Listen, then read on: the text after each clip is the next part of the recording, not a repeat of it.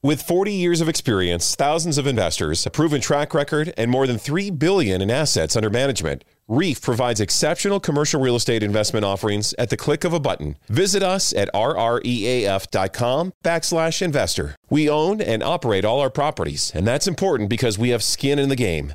Unlike the middleman, you can call or visit us anytime. Hedge market volatility with our lucrative offerings, open to accredited investors only. Visit rreaf.com/investor.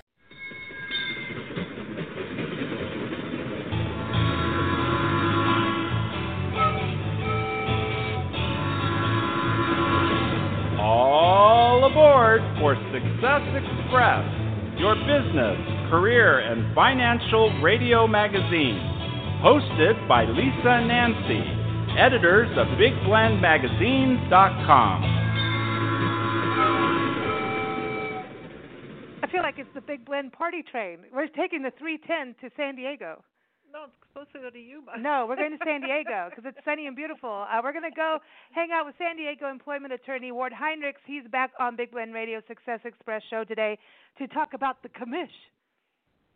The what? The commish. The commission? Yeah, California Labor Commissioner cases. So what's happening with that? And it's got to do with, wages and hours and all that good stuff.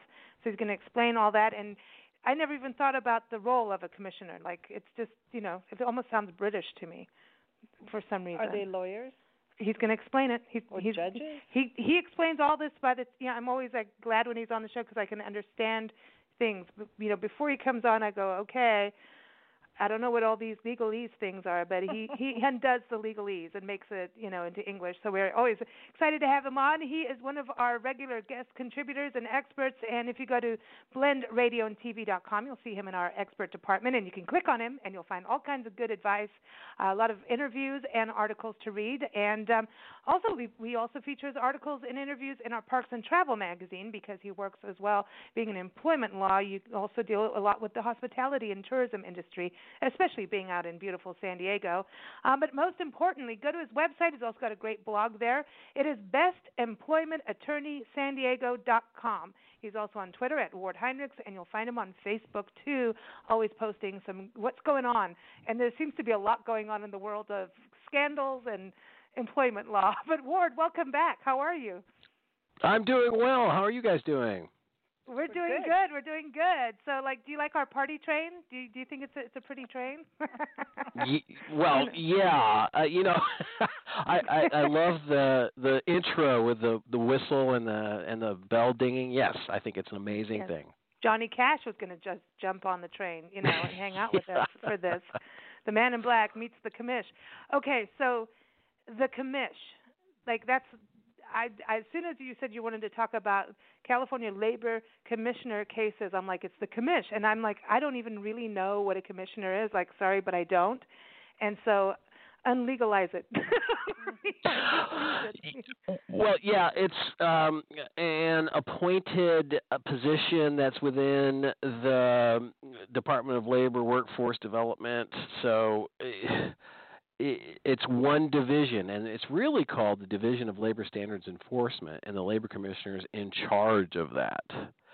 And so they enforce many of the rules that apply to employees and employers, and not everything, but a lot of it. The wages, for sure. Some of the retaliation laws they enforce as well. And if an employer doesn't have enough workers' compensation or doesn't have workers' compensation insurance, they file citations for that as well.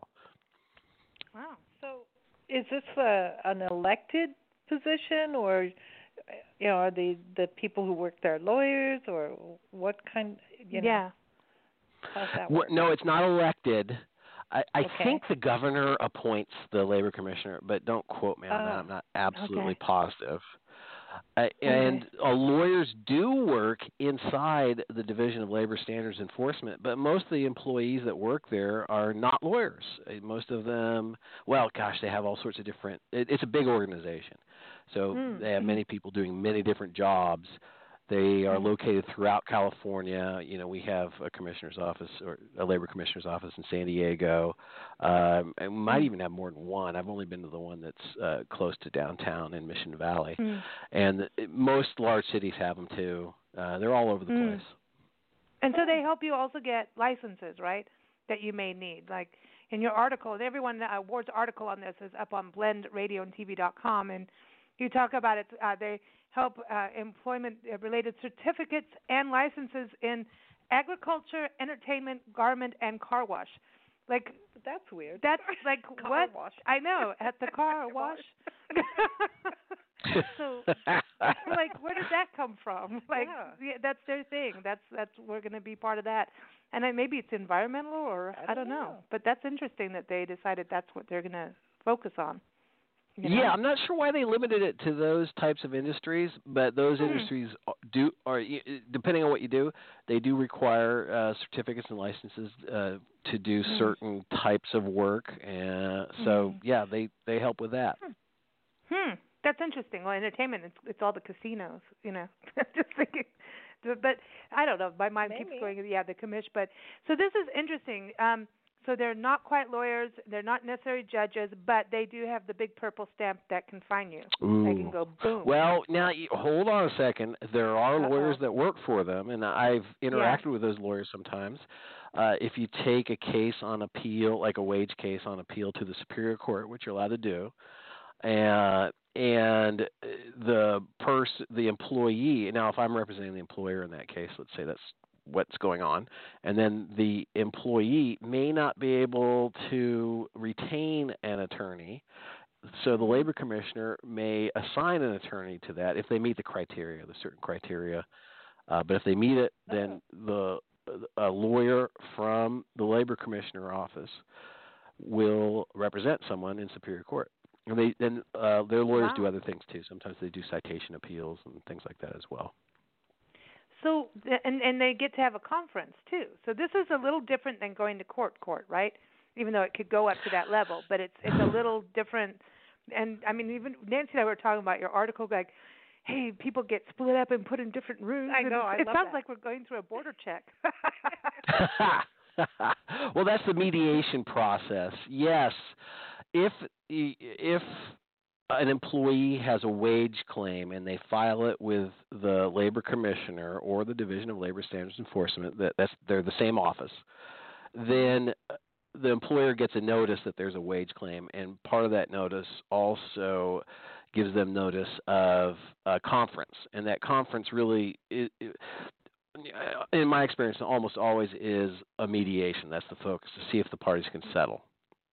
And that's where where two people, both parties go into different rooms, and the labor commissioner will go back and forth. And when I'm involved, I insist on that, and I think most of them want to do that anyway. It's just a better way to mediate a case. One person in one room, one in the other. You have your little powwows. You talk to the deputy labor commissioner who discusses that with you, and then they bring your offer or demand to the other side, and then they talk about it. So they really do try to settle cases, and they're pretty effective at it. Wow, this is neat. But is that now before, or like you can or cannot have a lawyer present? Yes, you can have a lawyer present. For both the employee and the employer can have an attorney present. There are some issues with an employee actually having an attorney there. I mean, they're allowed to, but they might have to come out of pocket. I've heard of ways that you might be able to do it on a contingent basis, but it's kind of tricky to get a portion of the award. So there are some. So I guess really what I'm saying is usually employees don't have attorneys, and not all employers retain attorneys. But an employer is more likely to have an attorney at a labor commissioner hearing than, or at a conference or hearing, than the employee. Doesn't it save everyone money when you go to these kinds of like mediation conference kind of things versus, okay, everybody, let's just go to court. Like, that's it. We're suing you, to have these kind of steps beforehand.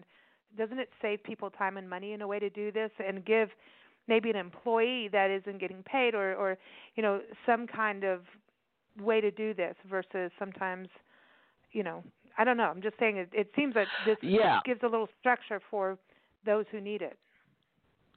Yeah, it's a pretty effective office, I think, and it's a good alternative to going to court for an employee. There are no costs associated with it. The employee would have to represent themselves at the conference unless they retain an attorney. At the hearing, though, the deputy labor commissioner, who was trying to mediate and settle the case, represents the employee before the judge. Now, you also said that there are no judges. Well, there are. They're called administrative law judges, so they're not the same as a superior court judge, but they fill a function that's very similar, although in a less formal situation. Okay, so now for you, like, what are you finding yourself as an employment attorney being part of this? Are you seeing a lot of specific kinds of cases? Is it mostly like wages, that kind of thing that you're going in, and is it, if so, is it more on the employer or on the employee side?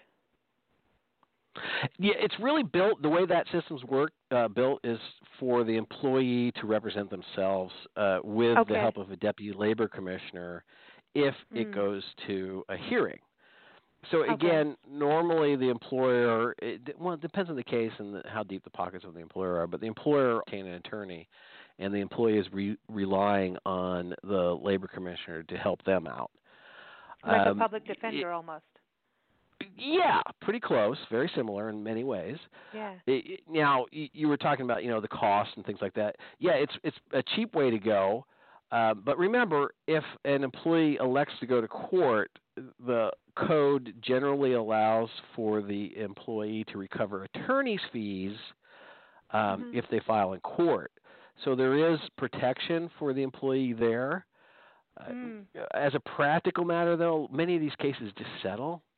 So often, if I represent an employee, it's a demand letter process, and the employer goes, oh, boy, I got a problem here, and you settle it, versus even filing in court or going to the labor commissioner. And quite frankly, that's the quickest way to do it.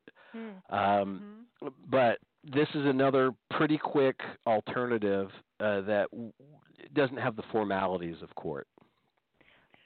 Is there any limit to the financial side, the money side, if you're making a claim, if it's... With 40 years of experience, thousands of investors, a proven track record, and more than $3 billion in assets under management, Reef provides exceptional commercial real estate investment offerings at the click of a button. Visit us at rreaf.com/investor. We own and operate all our properties, and that's important because we have skin in the game. Unlike the middleman, you can call or visit us anytime. Hedge market volatility with our lucrative offerings, open to accredited investors only. Visit rreaf.com/investor. There is no better time than the present to explore the lucrative commercial real estate offerings from Reef. Visit rreaf.com/investor. Featured on Fox News, Wall Street Journal, Yahoo Finance, and many more. We're not a crowdfunding site. We own and operate all our properties. Come see why thousands of individual investors have decided to trust Reef with their real estate investments. Call us today with any questions.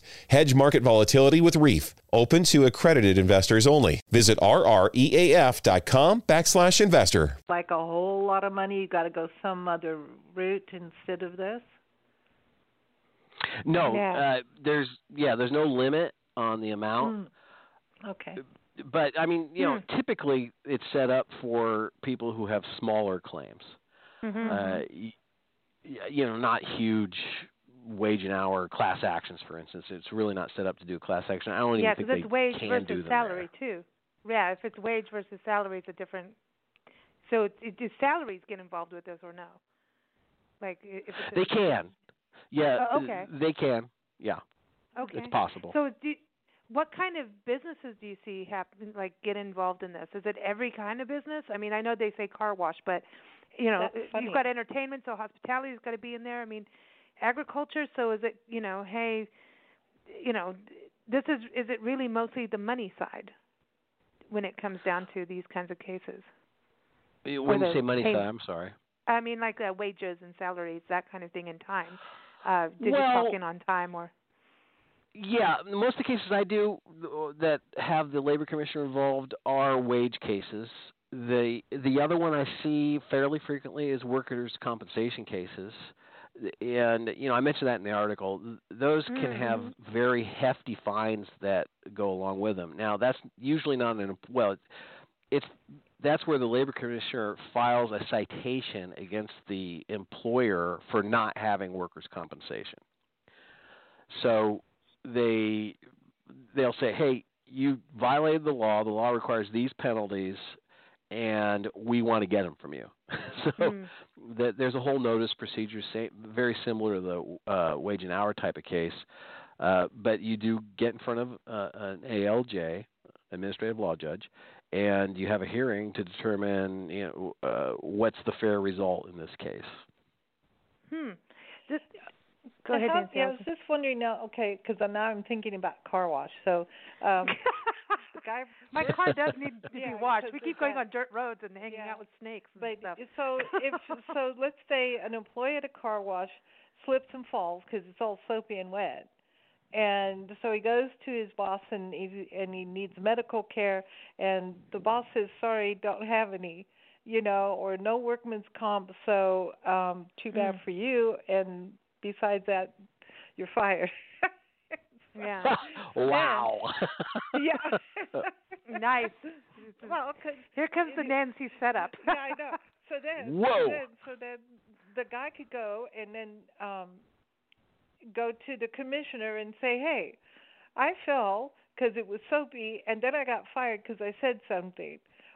So he doesn't really need an attorney, but would it cover if the man is found, you don't have workman's comp, so you're going to get fined, does that mean the guy would automatically win his case because the guy didn't have workman's comp? Or would it be two separate things? Well, you brought up a bunch of things. Yeah, I know. There are two different work comp processes. One is they say, we found out that you don't have workers' comp insurance or you don't have enough. I mean, sometimes it doesn't cover enough employees. So we're going to file a citation and get penalties. The state collects those penalties. The other one they do handle is a case that would be filed by an employee for failure to have workers' compensation. And that is brought by the employee to get coverage for their injury. And then there are penalties associated with that as well. And both can be very expensive and messy.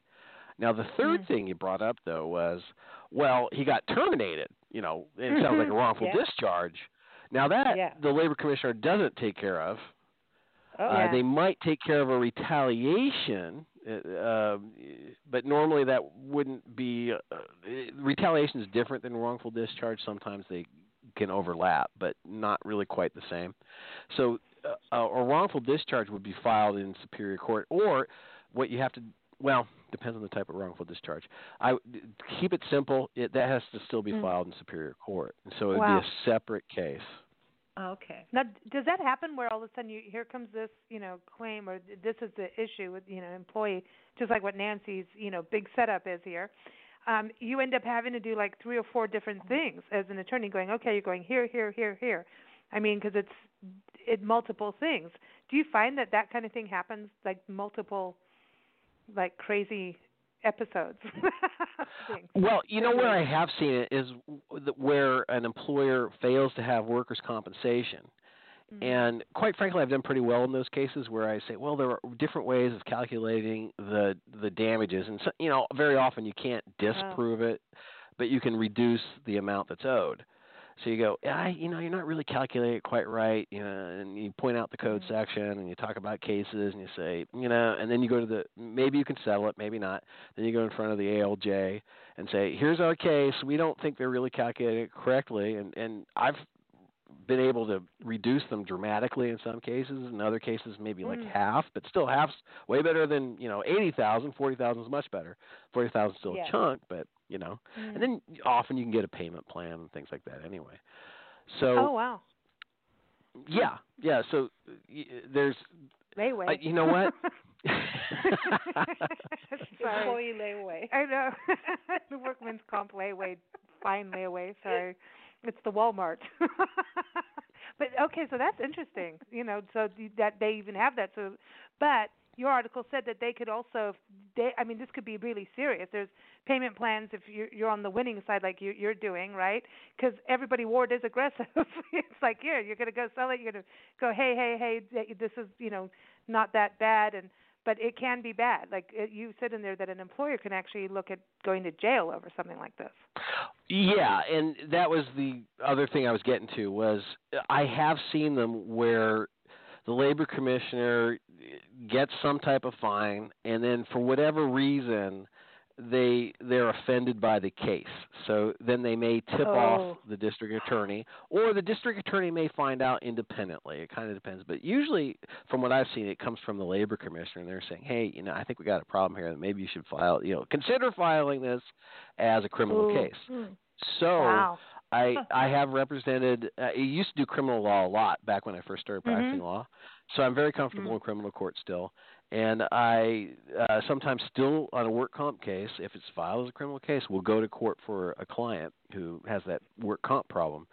And then, you start negotiating and doing whatever you need to do to do the best you can for your client. Yeah. I mean, I haven't had someone go to jail on that. It really has to be bad. It probably has to be more than one offense. Like if it's 2 or 3 times, well, maybe you're going to go to jail.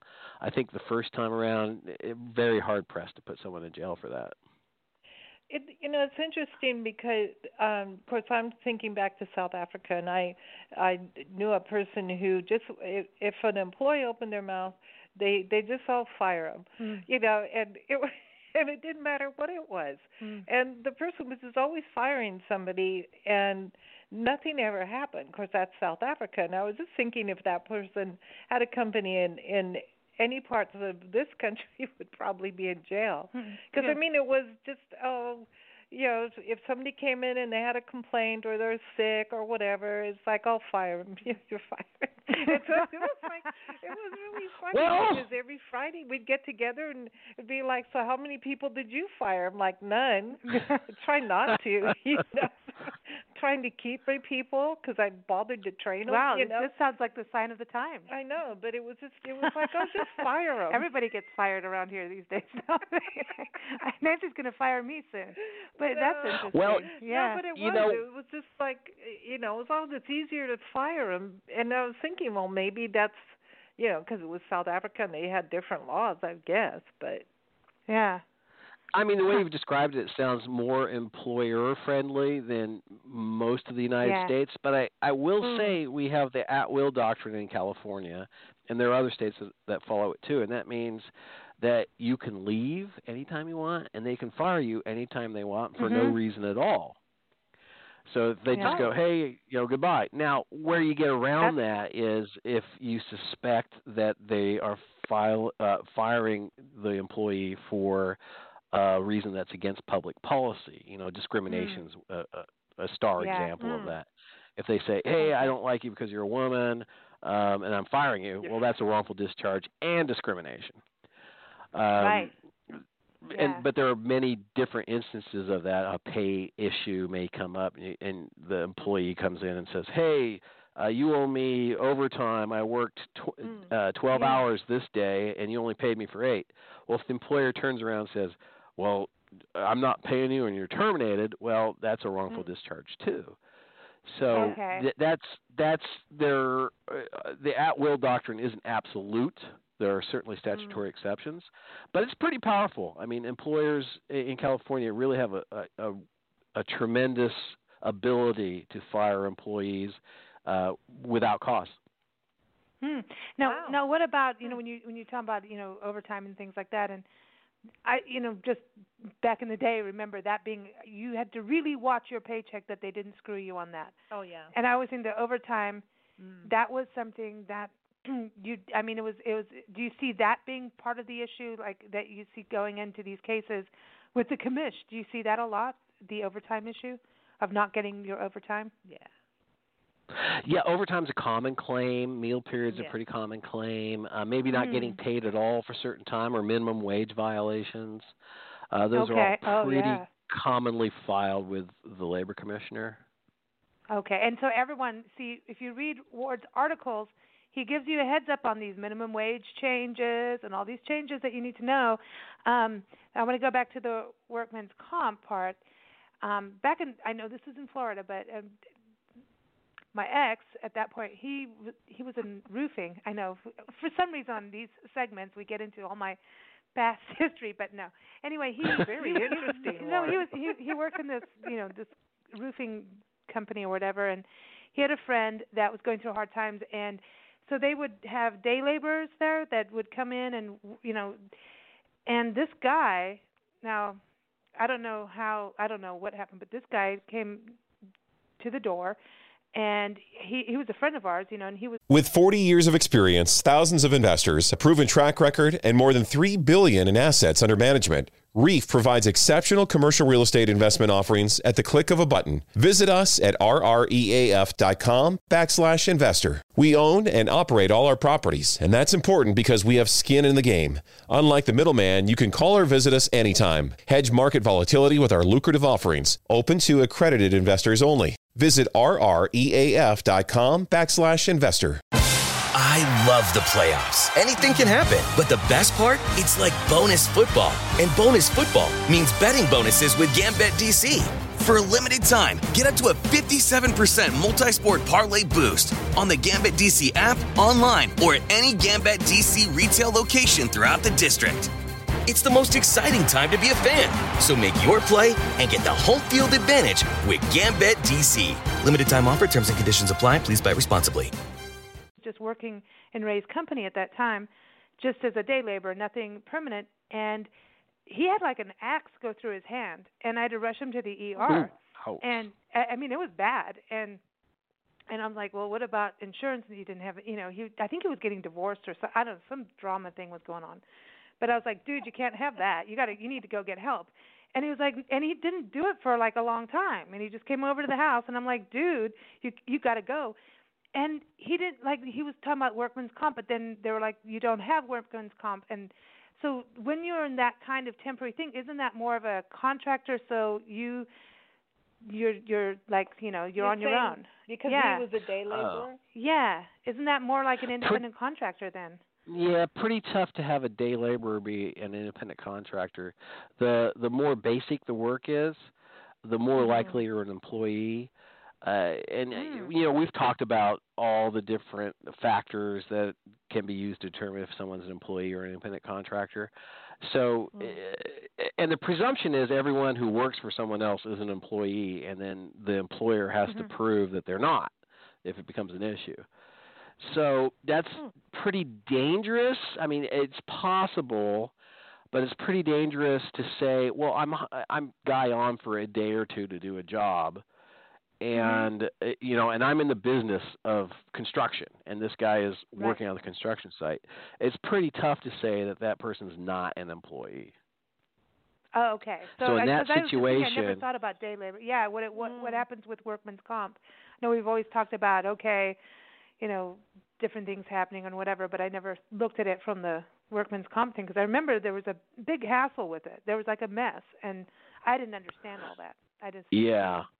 Well, let's assume that the employee or the worker filed a work comp claim, and the employer says, no, that's an independent contractor. Well, you might have to fight about that and make a determination.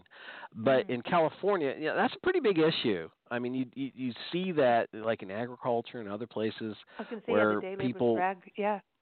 And we always talk about, well, go to Home Depot and pick up someone to work for you for the day. Yeah.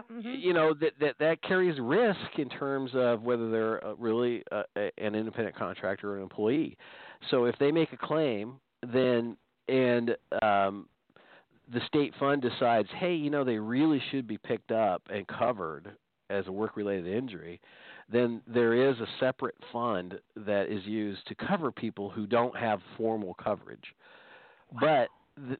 But then the employer, presuming that they have now been determined to be an employer, it can face all sorts of bad problems. We've already talked about some of them. Yeah. And they can get sued for it because the work comp takes work injuries outside of the civil justice system. But if you're supposed to have work comp and you don't, that case can end up as a lawsuit. So there's all sorts of ramifications that can happen that are not good for the person who hired the worker. Wow. So now what about like the part-time employees? Are they going to get the same kind of deal that a full-time employee would get? I mean, in regards to workman's comp and to workman's comp and such, because it just seems to me there seems to be a trend in this country that we will hire people part-time so we don't have to give away health as insurance many and stuff. health insurance or as many benefits. So we're going to have 5 part-time employees instead of 2 full-time ones. Yeah, and that can certainly work for coverage under, what we used to call Obamacare. You have to work a certain number of hours now before we call you it no must care do at it. all. No care. Yeah.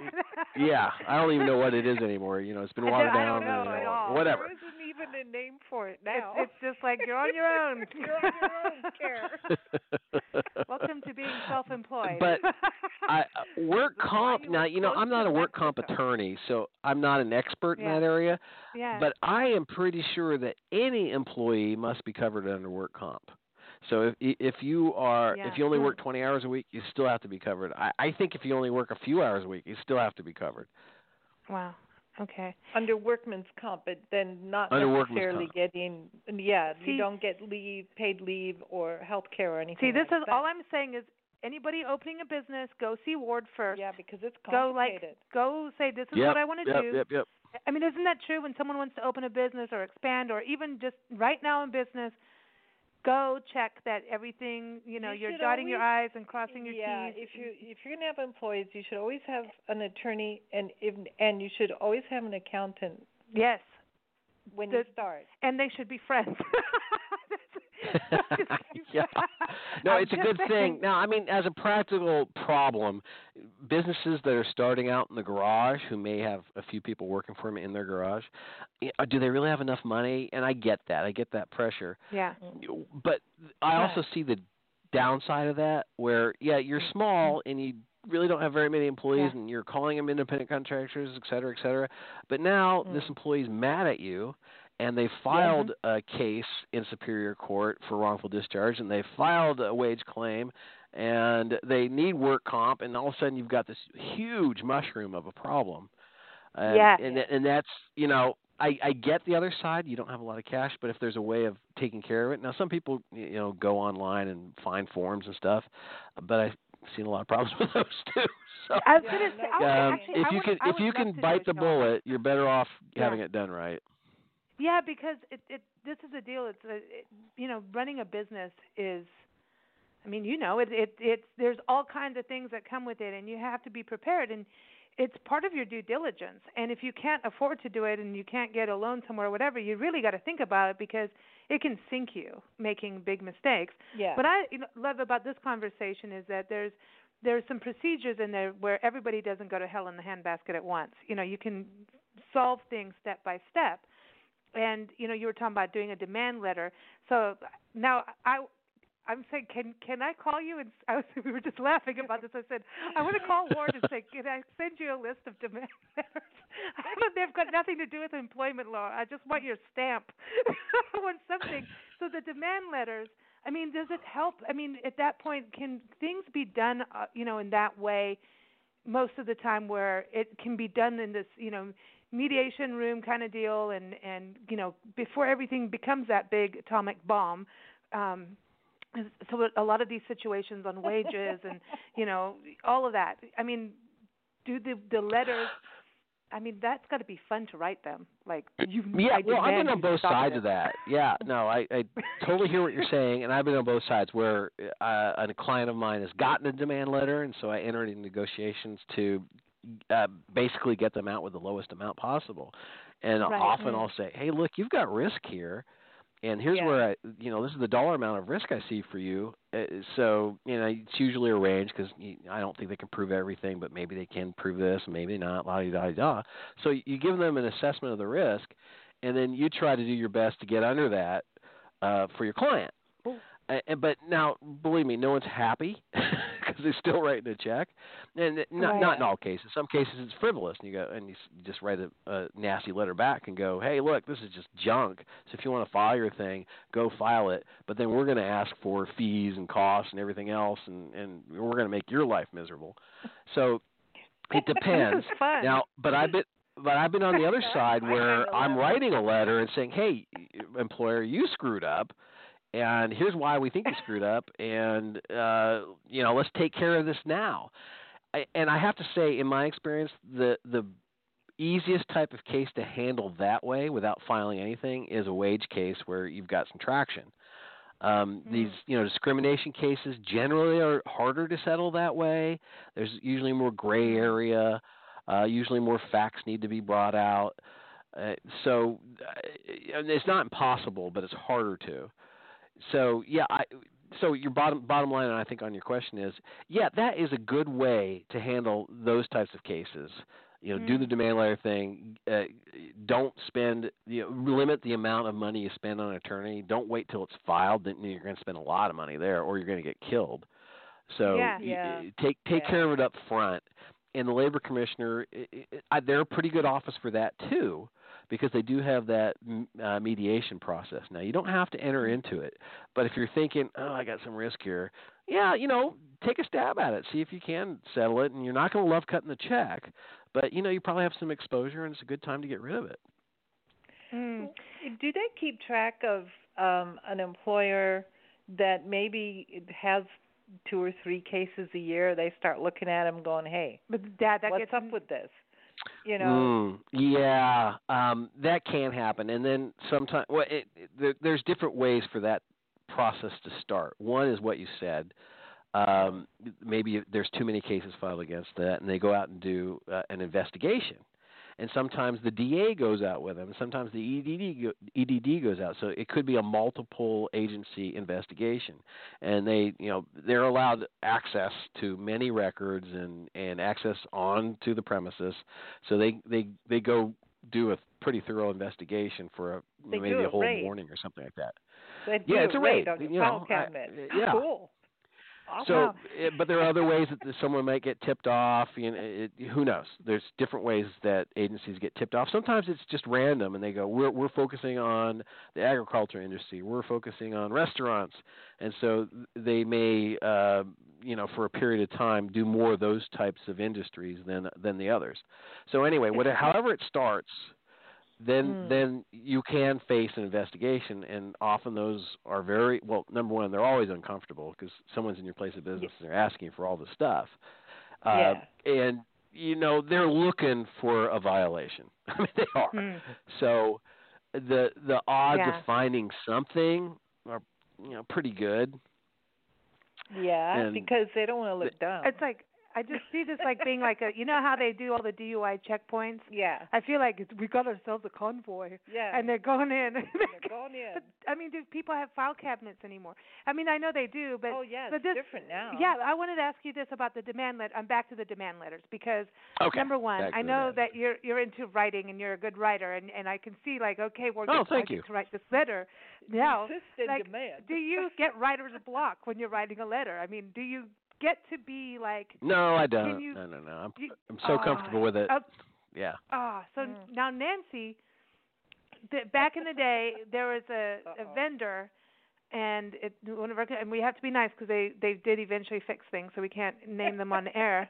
But Nancy gets into what she's known for her "you suck" letters, and so this is back in the day. This company screwed us on some computer stuff, and so big one, and so we couldn't get anywhere. So this is back in the day of faxing, and so eventually she got so tired of it. Every day she would fax "you suck," just "you suck," and this is what she did. And eventually this lady from some other country is like, "I want to speak to Nancy Reed. Stop "you suck" letters." And they fixed it. And they did. They finally fixed it. A year of "you suck" letters. Yes. And finally we won. It was like, this is the craziest thing, but I know. But that's all through fax. Now, demand letters, which I've a few. I've been doing a few of those today, so I was like, this is timely. Ward's coming on, and I'm like, ugh. do you do them by? No, I have a bunch to do. It's like a rant and rave show. This is personal now. Okay. Yeah, no, but when you do a demand letter, now that where we are digitally and everything, I demand. Do you? I mean, when people get served and someone comes and finds you and tows your car and gives you a letter saying, "Too bad, Charlie," do you have to have them certified and all that stuff? I mean, we don't even have to do that with taxes half the time. All these things have changed. Do you get to do it by email and track it? Yeah. Electronic filing. Like, how is the demand letters delivered? Yeah. There are certain demand letters that do need to be certified by statute. So if you're starting a PAGA claim, you have to spell out the basics of the claim and send it certified mail to the agency. They've just changed that. Now you can send it not via email, but via their portal. But you still have to send certified letter to the employer. Wow. But other than that, things have become much less formal, and how you end up sending that letter, I think, to me, depends on who's getting it. If another attorney's getting it, I know it's going to be acted on one way or the other. Now, they may come back and tell me to pound sand, who knows. But there's going to be a reaction one way or the other. If you think that the defendant may be a little slippery, well, then I might send something certified at that point. But quite frankly, now, most of the time I email the stuff. Wow. And that's why all you attorneys have the thing at the bottom, like, you cannot send this to other people.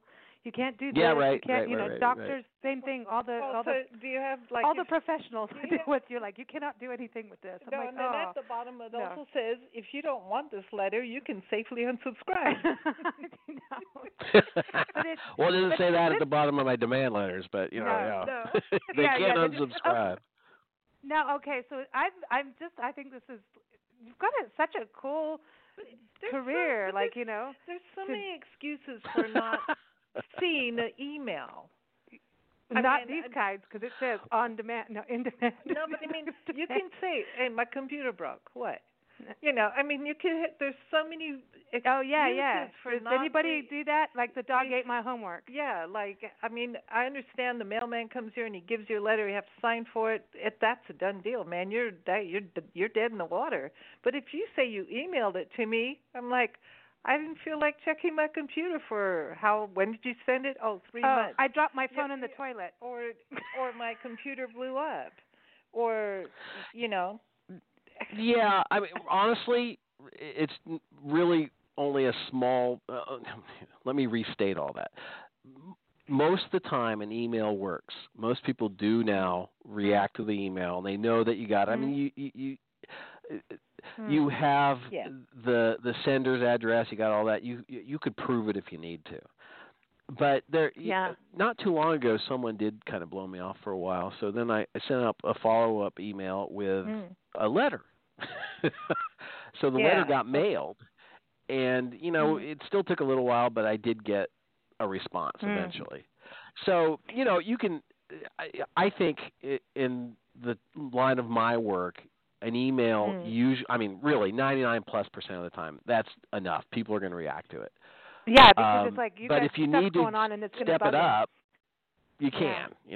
Unless you're in a big hurry. In most cases, you're not in a huge hurry. If you're up against statute of limitations, well, that's a different thing. But if you're not in a huge hurry, and so you can send an email, wait a couple weeks, and if you don't get anything back, you can do something else. So and for your client, if they have to pay anything, to slow it down. Slow the horse. Yeah, and you can slow it down. You work with your client on those things. Yeah, sure. I want to continue this is fascinating.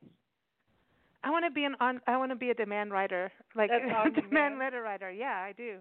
I think it's fun. Well, it's not fun, but it's like it's just this like getting the point across, and if things can stop at that level before everybody gets into crazy land, I think that's awesome. It doesn't always work that way, but I think it's awesome. No, it doesn't always work. And but like you're saying, like, get the attorney first, do things, set it up. It's like brushing your teeth so you don't, have, problems later. There's things that we have to do, Put oil in the car. Well, yeah, I mean, you have to take care of business. You need to maintain it. Check your car battery. If you're a business owner with employees and something's happening, yeah. you can't. The worst thing to do is ignore it. That is not going to happen.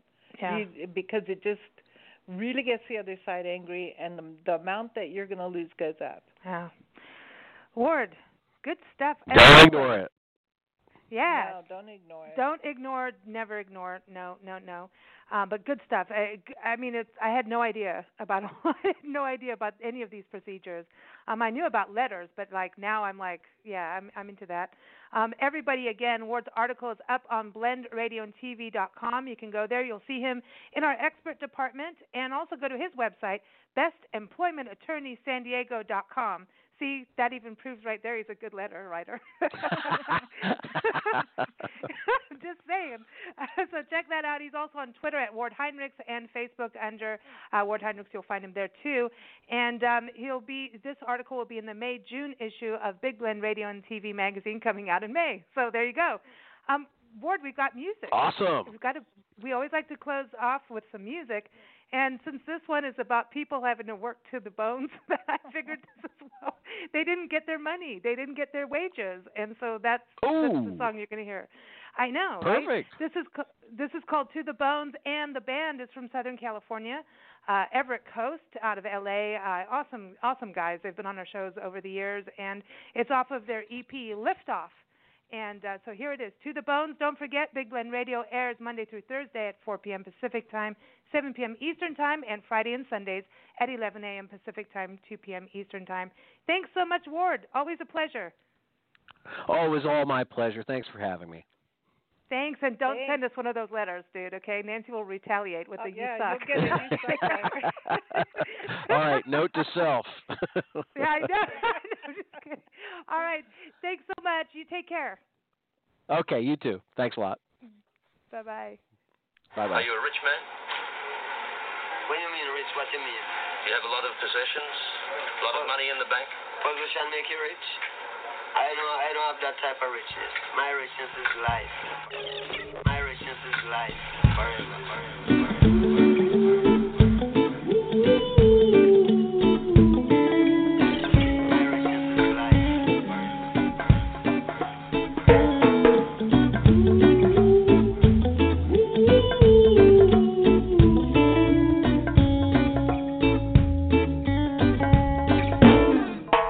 Take what you can.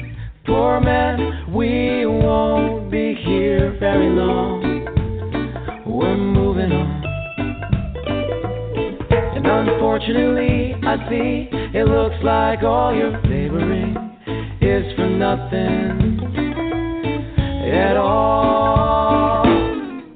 Now you've done it, you've gone and worn your finger right down to the bone.